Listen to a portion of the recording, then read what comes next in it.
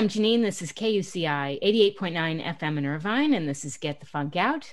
Standing by to join me is Janice Kaplan. She's former editor-in-chief of Parade Magazine, author of the New York Times bestselling book, The Gratitude Diaries, and host of the hit podcast of the same name. And she's going to share the importance of gratitude, which we really need to focus on right about now, especially with the holiday season. Welcome to the show. Thanks so much for having me. You have such an interesting background. I am blown away about how many books you have written. Let me back up before we get into the Gratitude Diaries. I know you went to Yale. When did you know you wanted to be a writer? Was it from early on? Oh, I knew I wanted to be a writer well before Yale. I think it was in about third grade when I wrote my first novel. It was 6 pages written in my basement. And when I graduated Yale, I got a fellowship to write my first book. And ever since then, I've been writing, and I've been a journalist and a magazine editor and TV producer. So it's been a fun career. Amazing. I think about kids today, how they spend so much time on their phones, and most likely not a lot spend time reading. And as a child, were you an avid reader? I sure was, yes, and continue to be. And I don't know, I think people are still reading. Maybe we're reading in shorter bursts or in different formats, but Probably. a good story never goes away. Absolutely. So tell me about this book, because it's very timely, and I know it came out in 2015, but it is incredibly timely, The Gratitude Diaries. Right, and it's been a pleasure for me that the book has it was a bestseller and it's done great, and that then iHeartMedia came to me at the start of the pandemic and asked me to think about doing a podcast, which I had never done before. So I got That's to great. try something new, and I started that at the very, very end of June, and I think we're coming up to episode 100. So getting to think about gratitude in these difficult times has really been a wonderful mindset for me, and I hope that I've been able to give other people a little bit of inspiration also. Yeah. Well, I mentioned that my show, Get the Funk Out, I have had, so many different guests, and I recognized your name. I had you on, I guess, in February, but when I heard about this book, it's really in line with the things I do in my life, because I talk about gratitude being, so essential right now. It kind of reframes things for you. I remember being in a funk and writing to my teacher in Connecticut, because she made such a big impact on me, and I really appreciated everything she had done. Well, you raised two really important points there. One is that you said it reframes things, and that's exactly what gratitude does. It allows you to reframe a situation. I always think of it as quite literally turning a frame around on a picture so you can see it from a different perspective.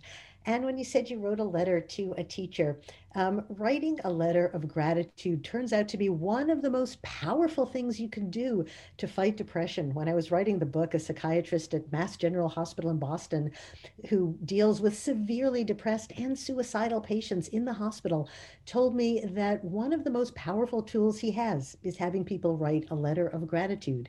And that's pretty amazing, isn't it? I mean, he has a Yes, whole arsenal of drugs I know. that he can also turn to. But as you discovered, when you write down why somebody has been important to you and how they've helped you in your life, it just changes how you think not only about them, but about yourself. And Exactly. you realize that, yeah, I am the kind of person who somebody has helped and somebody has been nice to, and I'm also a person who can recognize that, and it does pull you out of a funk for many weeks afterwards. Definitely. And I feel, Janice, that now with what's been going on since March, that, this is an opportunity to learn a lot about ourselves, and in order to take yourself out of those dark moments, to reach out to somebody else, to help somebody else, to open up, because I would rather, and I've done this, I picked up the phone and I spoke to a teacher of mine, another teacher from my school in Connecticut, who made an impact on me. And then that connection just brought back a flood of wonderful memories and lifted me up. Yes, absolutely. And I did one of my podcast episodes on a letter of gratitude, writing a letter of gratitude, and I got so many responses from people who had had amazing results from it. That one person said she had connected with an old friend who she hadn't seen in years, and they then drove hundreds of miles to see each other and to have a socially distanced Oh, meeting on their porch. I love it. Guy emailed me to say that he had thanked a colleague from long ago who had been a great mentor to him as he was starting out. And he's now without a job, and the person he wrote to asked him if he could help out. So you don't necessarily look for things to come back to you when you write a letter of gratitude or when you express gratitude. Right. It happens, right? Because reaching out to somebody else and expressing your appreciation to somebody else does change how both of you feel. It sure does. What else would you like people to know about this book? Well, I think it's my way of writing, and particularly in this book, is to it's a serious subject, of course, but it's also fun. I try to take people along on my journey as I'm trying to figure stuff out, and I interview a lot of researchers and psychologists and Nobel Prize winners and various important people. But it's you come along with me into their offices, and then you meet them, and you can bumble along as I do. And so I think our my sense is that it's nice to be able to take readers with me in a sense of discovery and make it fun to read, as well as hopefully being a little inspiration too. Fantastic. I put all your information, including information about your podcast and your book and you as well, on my show blog, which is getthefunkoutshow.kuci.org. I love how your podcast is really these little tips, 5 to 7 minute doses. So we have like micro lessons, and you talk about the power of vitamin G. I think that was one of the episodes. One word to get happier. Could you tell me more about some of the podcast shows that have stood out to you? Sure. Well, lately, obviously it's the holiday season, so I've been talking about things like how to do better holiday cards this year and how to make holiday cards not that mass mailing where you're just bragging about, your latest trip and your family's achievements, because none of us had that this year. Everybody's No. 2020 looked sort of the same. So either you have a Yes. picture in sweats or it's not too legitimate. So this year is the year to do a holiday card that really is a shorter list and is just a sense of appreciation to people you really care about. I've talked in a recent podcast about creating new family traditions. Instead of feeling bad about the fact that you can't have extended family with you for the holidays this year, or that you can't have friends and you're not going out caroling and you're not going to those big office parties that you usually do. Right. Think about it the other way. Think about, well, so what can make this year very special? At Thanksgiving, my younger son decided that we were going to have a family turkey trot because the local race in town that we always go to was canceled. So he made T-shirts for everybody with our family name and that said turkey So trot, and we all went out to a fairly deserted street near us, and I he love it. got trophies so that everybody could win their own age category. And we played music and laughed, and I even love the it. slowest runner you can imagine got a trophy.